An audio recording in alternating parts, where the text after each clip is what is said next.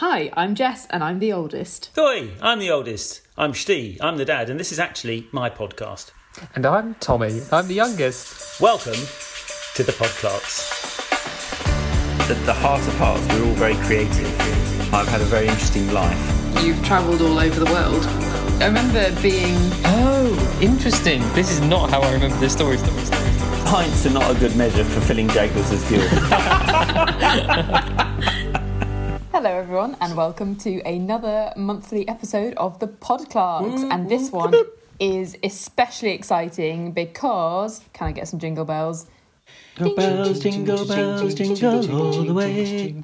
Oh, you've guessed it. It's the Christmas episode. Woohoo! Christmas. Coming to you in early January, but for us it is still December, so we are in festive feels. So, Stephen, I believe you have created a curated collection of Christmas stories. Christmas conundrums. Yes. No, they're not conundrums, actually. It's just a little picture of my childhood, followed by a couple of tales and finishing with a cracker.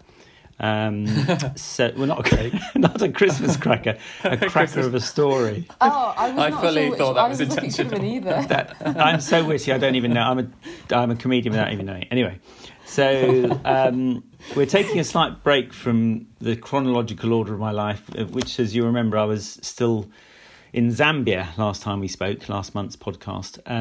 So we're coming out of that for a bit, and this is sort of focusing on my family home in Surrey, where I grew up. I was the youngest of 4 children, as you well know, and I think probably that means Christmas was all a bit more magical for me than it might otherwise be, because there were lots of people trying to make it magical, possibly for me.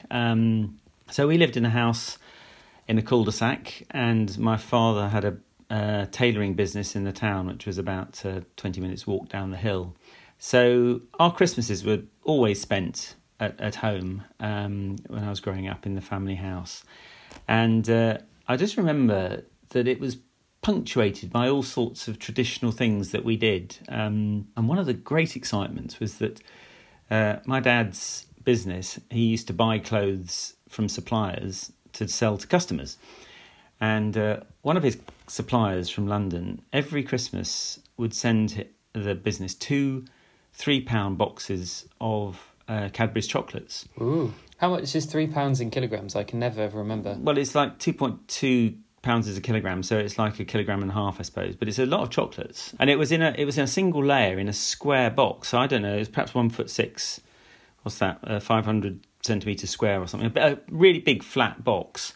And one of those boxes stayed at the shop for the staff to have during their coffee break each day in the lead up to Christmas. But the other one came to our house. And I might have said this before, but I don't think my parents had very much money to spare when we were growing up. So this was like a real treat to have a big box of chocolates in the house. And that was one of the exciting memories. And across the road from us, there was a big fir tree in the garden of the house opposite. And that neighbour always used to put streams of outside lights, full-size bulbs up to the top and bottom of this tree. So that was right outside our front door, opposite, across the road.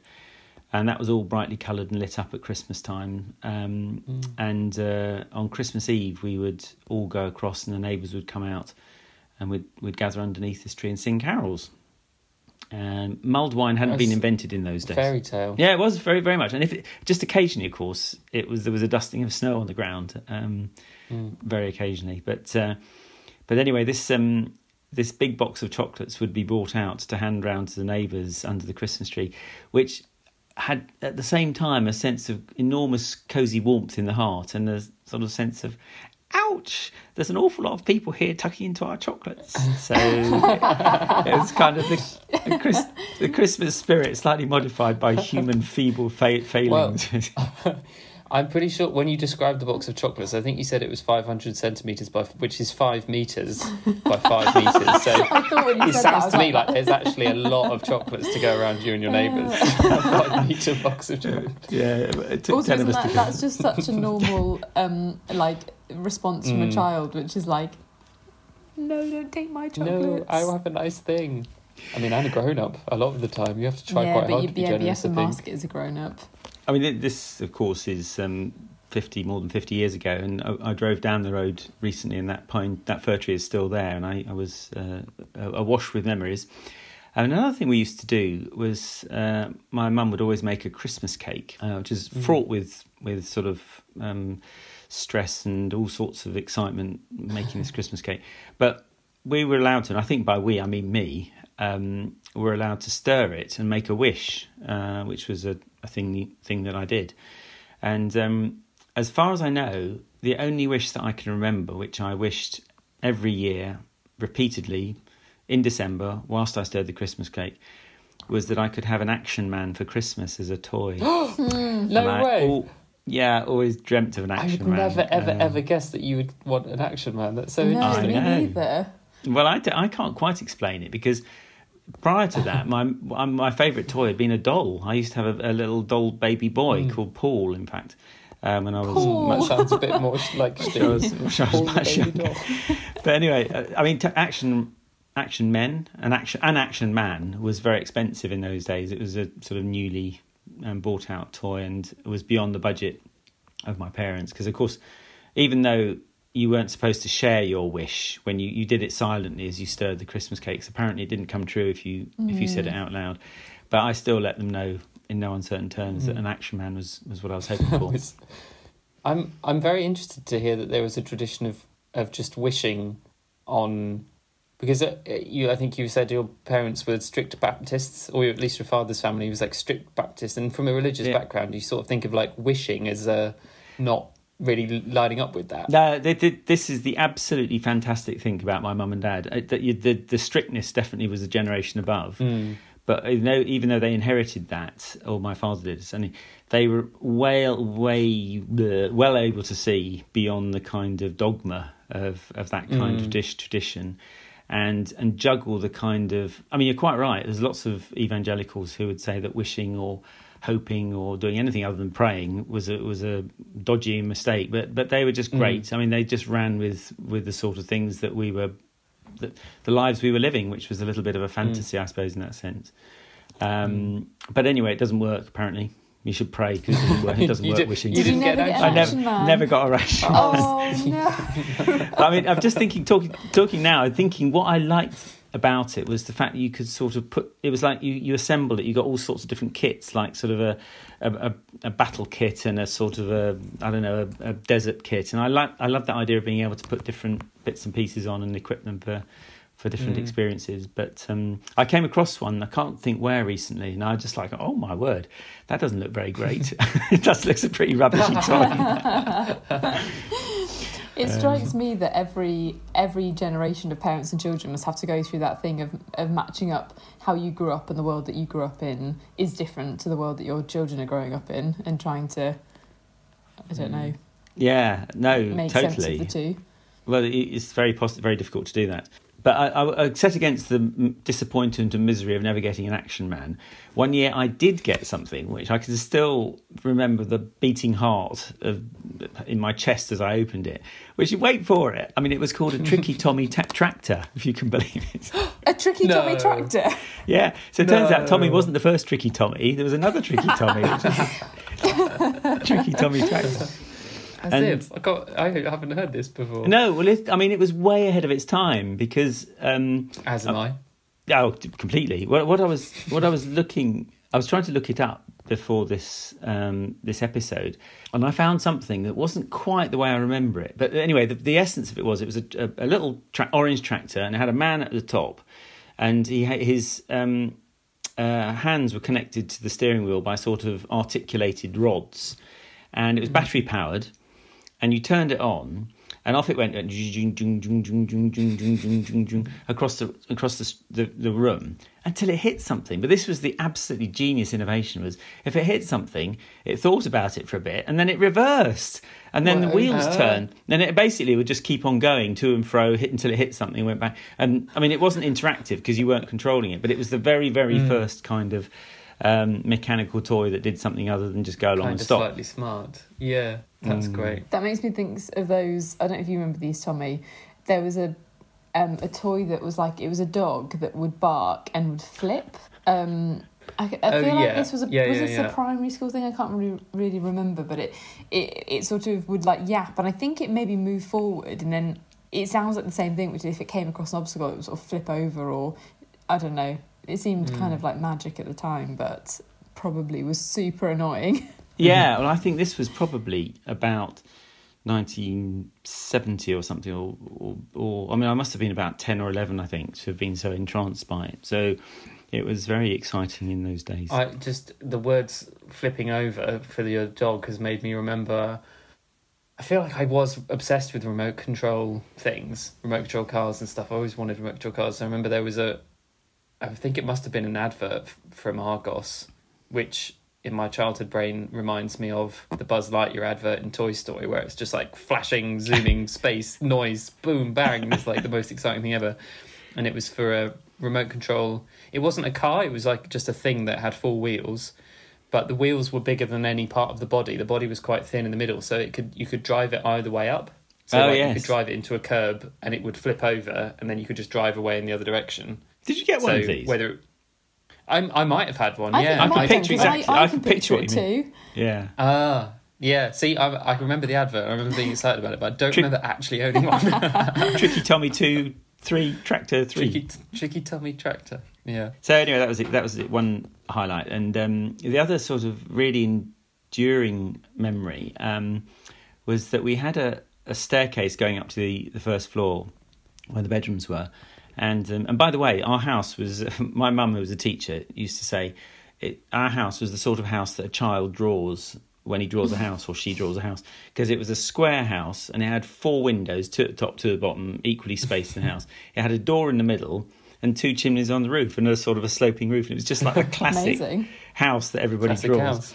And this the staircase went up, and underneath the stairs was a sort of Harry Potter style understairs cupboard, literally, with a little door that opened, and in there was a space where normally you'd keep the Hoover, some jam jars, the dusters, anything that you wanted out of sight when a visitor was coming, all that kind of stuff. But at Christmas, it all got cleared out. I don't know where it went, but it all got cleared out, and my dad created a winter wonderland in this little cupboard, and it was sort of acres and acres of cotton wool, and a set of fairy lights. And fairy lights weren't quite the thing they are now. I mean, probably if you had a set of fairy lights, you just had one set in a house. You didn't sort of have them all over the place. And in this sort of scene, he would put various little things that either made out of Lego, or mostly actually they were decorations that might go on the Christmas cake or hadn't made it to the Christmas cake this year. So I remember there was a little person on a toboggan, tiny, and then a few other people dotted around, and I guess I think it made a cotton wool snowman and that kind of thing. But it was a thing that all the neighbours used to come and just have a look at the winter wonderland. So we'd open the door and people would come and have a look. Especially our neighbours next door that had such a good relationship with them. We cut a hole in the fence so that we could come and go between the gardens at the back. And they used to come over on Christmas Eve and have a look at this and play some games. But I just picture how my father going to all that effort just to give us a little bit of excitement, which he did. I'm happy to say. That sounds amazing. And then one year, I think it was 1968, there was an outbreak of flu, really bad outbreak of flu, very topical. And this flu went through the whole household, apart from my father, who soldiered on, bringing us sort of aspirins and bowls of soup and anything that we could. We were all ill the whole of Christmas, and we thought he had escaped it, except at the end of Christmas afternoon, we'd all sort of come downstairs and were feeling a little bit better. And my dad came in from the kitchen, he sat in the chair and he burst into tears. And it was the only time I've ever seen him cry. And he was just going down with flu. So poor chap. So he crawled upstairs. So that wasn't a great Christmas, that particular memory. Oh, that's so sweet. Yeah, that sounds pretty miserable. But he was a sort of dad, husband person to just soldier on, come what may. But in the end, he ran out of anything. We did celebrate Father Christmas. I mean, I can't quite remember the transition between believing in Father Christmas and not believing in Father Christmas. I don't know if you can. But for me, I do remember having putting out the stockings with great excitement. And they were real stockings, which you can get an awful lot in a stocking, actually. It sort of stretches. As in like tights, when you say a real stocking? Well, half of a tight. Oh, yeah. half of a I mean, tight. there was... But yeah, I see what you mean. A pair of one tights, tight. a tight. Yeah, so you'd always have a tangerine in the toe. That was obligatory. And then walnuts, which I think must have been cheap, seemed to fill up a lot of it, which we always used to have walnuts at Christmas. Magazines, some sweets, little bits of bars of soap. Mostly it was things that were going to be useful, I think, but the occasional bit of frippery for that children love. And then at the top would be a balloon tied to it, and that would be hanging off the end of our bed. But I can't remember being the sense of being disappointed or oh gosh, that's obvious when it dawned on us that Father Christmas wasn't real. I don't remember. I really remember knowing that the Tooth Fairy wasn't real. Father Christmas, not so much, because I do have a memory one year of waking up when Father Christmas was in the process of filling my stocking or hanging the stocking on the end of my bed and being really aware that there was someone there and like being like, oh my gosh, and then go back to sleep. Mats and I can remember that you were shopping with her one time in June or something, and you were very young actually, and Mats bought something that then reappeared in your stocking at Christmas, and yes, that's when you twigged it. I know what really. it is. It was a cup. It was a plastic cup, and I loved it because I've not thought about this for so long. It was a plastic cup that had 2 layers of plastic. So on the in between them there was like sort of liquid, and this one I think was the Little Mermaid. It had like images of fish and stuff, so you could like they floated around, did they? Yes, you could be drinking, it'd all move. Oh my gosh, that cup was amazing. Well, that was the downfall of Father Christmas as far as we were concerned. Yeah, spotted it. Have I told? I mean, I'm sure I've told you the story of how I realised the Tooth Fairy wasn't real. Tell us. Just because it is, it's up there with one of my favourite stories. Because I basically laid a trap, which was that... Shocking! I think I was about maybe 10. Is that a normal age to be losing teeth? Maybe a bit younger. Can't remember. Anyway. And I knew that one of my teeth was wobbly, and I think I must have had a suspicion about the Tooth Fairy, and so I didn't tell anybody that my tooth was wobbly. And then when it came out, I put it under my pillow, and then I woke up the next morning and there's nothing there. Shocking! I don't think I remember that story being told before, but yeah, I'm sure it was. I think it was more confirming the suspicions I already had, but it was definitely a moment of like, okay, you have to tell your parents in order for the Tooth Fairy to exist. So much of childhood is basically a sort of a con. A con, yeah. So, just zipping and dashing back to Zambia for a moment. In those days before emails and rapid communication, it was a long sort of delay between writing or receiving letters, and occasionally we would send a tape backwards and forwards, a cassette tape this is now, which predated compact discs, which predated streaming, downloading and all the rest of it.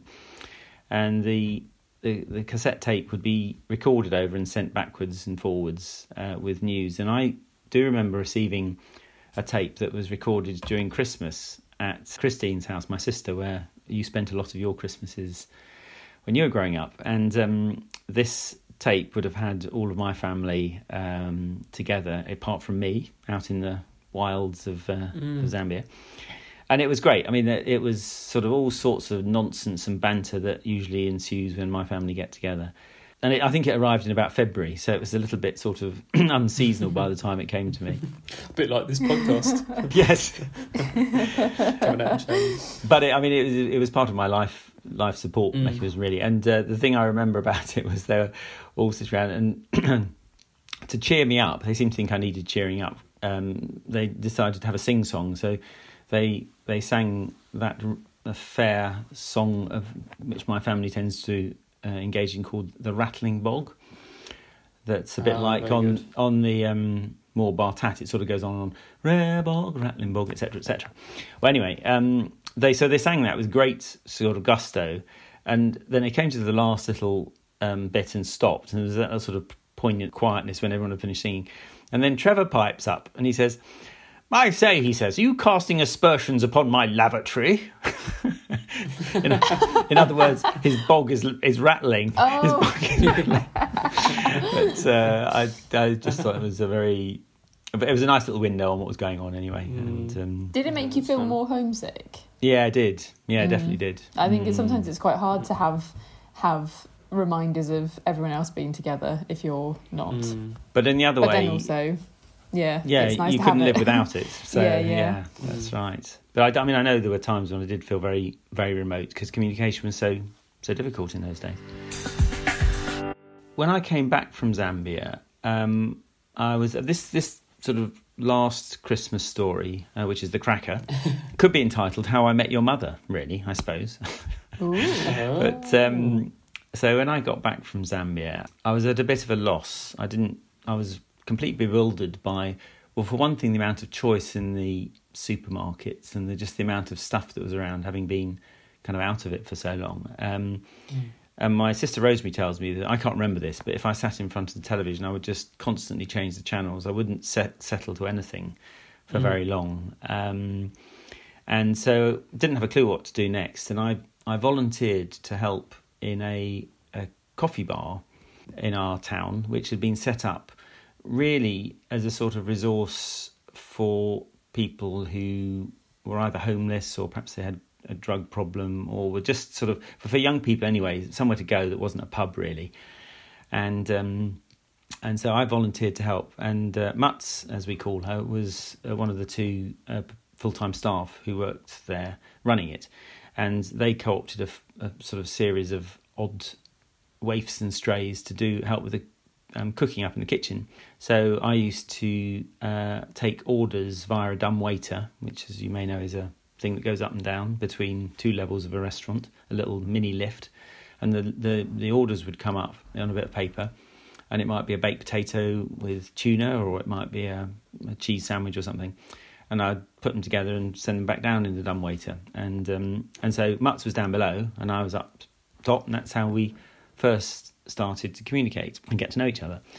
But it wasn't long before I thought there was something else to do, and I was asked and approached by an organisation that was helping a children's home in the Philippines, and they were recruiting a team of people to go for 2 months to do some building work, and they were looking for people who, you know, would go and not do too much damage and be able to function. And since I'd been away for 2 years, they thought I might fit, so I said yes, and it was for November and December 1984. That's right, November and December 1984.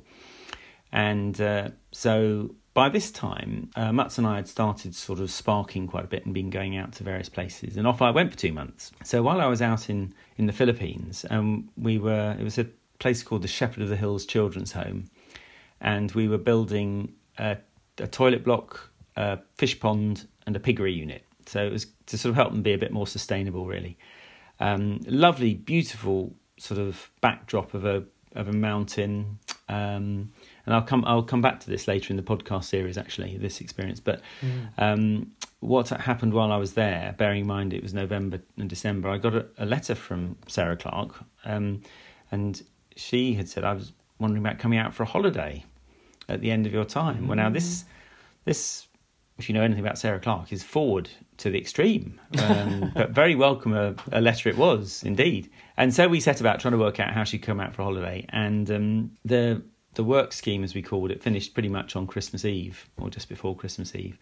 A ticket was booked and Mutz came out, and I think I'm right in saying she'd never been to an airport before, and her father took her one very rainy evening to Heathrow and put her on KLM. So she transited in Amsterdam and flew halfway across the world. And she got on that plane, and this is why it's a Christmas-related story, on Christmas Eve, would you believe? So what an adventure. What an adventure for her. And if you ask her today, and when she listens to this, she will nod with a knowing smile. One of the things that sticks in her mind most about that flight was the little packets of peanuts and little snacks that you get on the airline food tray, because they're just sort of quite neat and nice, really. So that was great. So anyway, that was my Christmas present in Christmas 1984. But whilst she was in the air, flying across time zones and through various Christmases, different countries. I was just waiting for her to arrive, really, and I was introduced to somebody who lived in one of the... It wasn't really a slum area, but it was a very poor area of what's called Quezon City, which is part of Manila, which is the capital of the Philippines. And I was invited to go and spend Christmas Eve there, and not knowing any different, and not having anything else to do, I readily agreed. And that whole night, I didn't sleep at all, not one wink, because the whole area was just abuzz with communal activity to an extent that I don't think I've ever experienced before or since. Everybody's door was open. There was not a shut door in the whole part of that city, and you wandered from street to street, meeting new people as you went, dropping people you had met 5 minutes ago from each street, wandering into somebody's house. And in every house there was a cauldron of bubbling food and a big pot of rice. And it was kind of like help yourself, really. I mean, it was the most extraordinary experience. I guess everybody in that area, were connected and knew each other. But to dip into it, for me, as a sort of complete outsider and be welcomed and included, was one of the most magical Christmas Eves I will ever experience, I think. I just had my mouth open, not for the food. I was just sort of gobsmacked the whole time. And we wanted, and you didn't feel tired because there was always people to talk to, stories to tell. So I can remember about 5 o'clock in the morning feeling, gosh, I haven't slept, so I'm feeling quite tired now. And so in the end, I think I did go back to the house where I was staying and had a couple of hours kip before going off to the airport to receive my Christmas presents, 1984, Sarah Clark, ta-da! Which goes down in history as way better than An Action Man, I've got to say.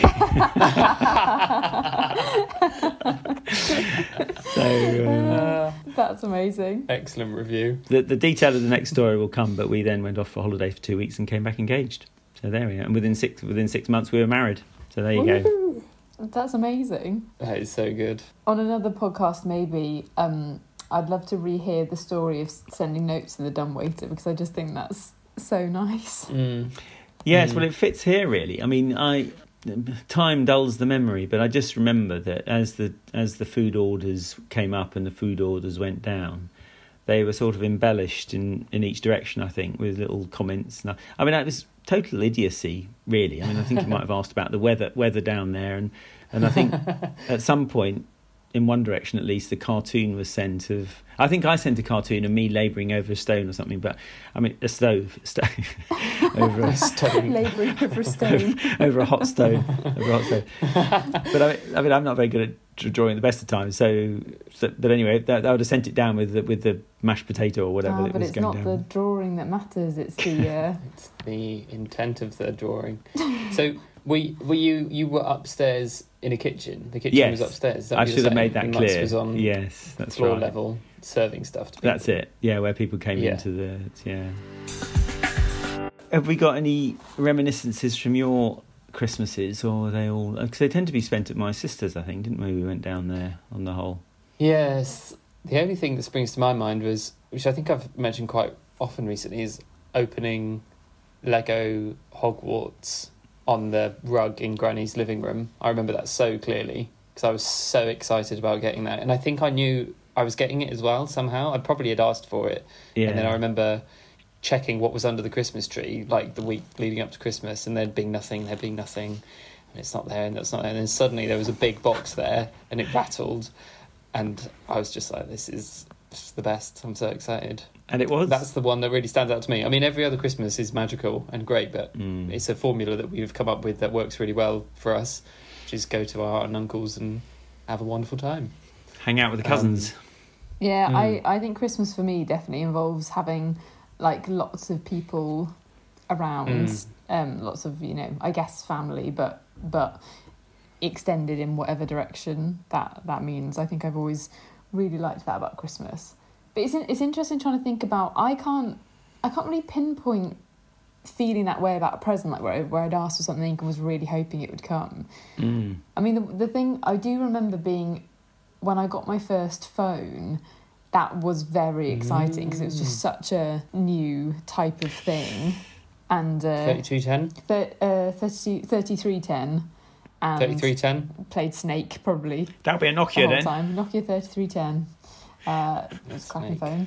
One of the other things, just skipping back to my father's business and his shop again, was obviously at Christmas there were always big promotional kind of window displays where they would have special kind of gifts that were brought in just before Christmas for people to buy their families, and these were always interesting. I mean, there was the two things spring to mind about this. And one is that one year there was an item that was on sale. I'm going to have to think very hard to get what it was, the name of it correct. It was a drinks mixer.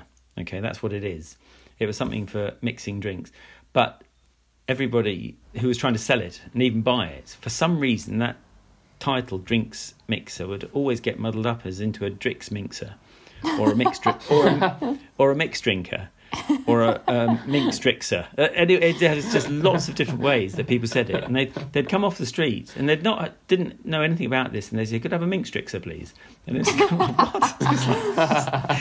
And it became a standing joke in the family that the drix minker or whatever it is called. And then the other thing, I'm not sure this was a Christmas thing, but I think it might have been. They sold a lot of Ganex clothing, and Ganex is a particular fabric that is waterproof. Very expensive, I would say. I presume it still exists, but it certainly did in those days. And they had a display unit from Ganex to illustrate quite how waterproof it was. And this was a Ganex, a bit like a suitcase really, but a small open container made out of Ganex material, full of water, in the window. And now let me just think about this. Above it was a tap. You could see the tap, and you could see the tap was not connected to anything. It was just screwed onto a bit of board, and there were no pipes going into it or anything. But out of the tap was coming a constant stream of water into this Ganex bag at the bottom to show how waterproof it was. And this was absolute source of fascination to passers-by, because it wasn't at all apparent how it could possibly work. And of course, the truth was it had a clear plastic tube going up the middle of the stream of water into the spout of the tap that was taking water up, and then it was spilling down the outside of that tube, so you couldn't see the tube. It was in the middle of the water spout, and that had a pump in the thing that just kept on going. But there were people sort of on their stomachs on the ground outside the window, on the pavement outside the shop, trying to figure out how on earth this water was getting into the tap and how it was coming out. So that's very clever. Yeah. I don't know how many Ganex coats it sold at Christmas, but anyway, it was exciting for us. It's all in the advertising, and that sounds like good advertising. Yeah. It sort of steals the show away from the waterproofness of the Ganex thing if you're just staring at the tap. Yes, it does. Where'd yeah. you get a tap like this from? Because I could do with that tap. Yeah, I want a magic tap. Well, I mean, I think it's perfectly. One could make one. I've often thought of trying to rig one up, but I've often thought of doing lots of things, but it's never really come out. But it was a very clever little marketing ploy. And I think that's probably my list of Christmas stories, as far as I know. It's cracking. It's got me in the Christmas merry spirit. The Christmas merry spirit. As it is well known. Great. Well, thank you for a lovely festive episode, and we will tune back in January to hear more about your adventures in Zambia. À la Zambe. I'm still in Zambia. Yeah. Last edition of Zambia, I think, probably. Snazzy. Great. Thanks, Steve.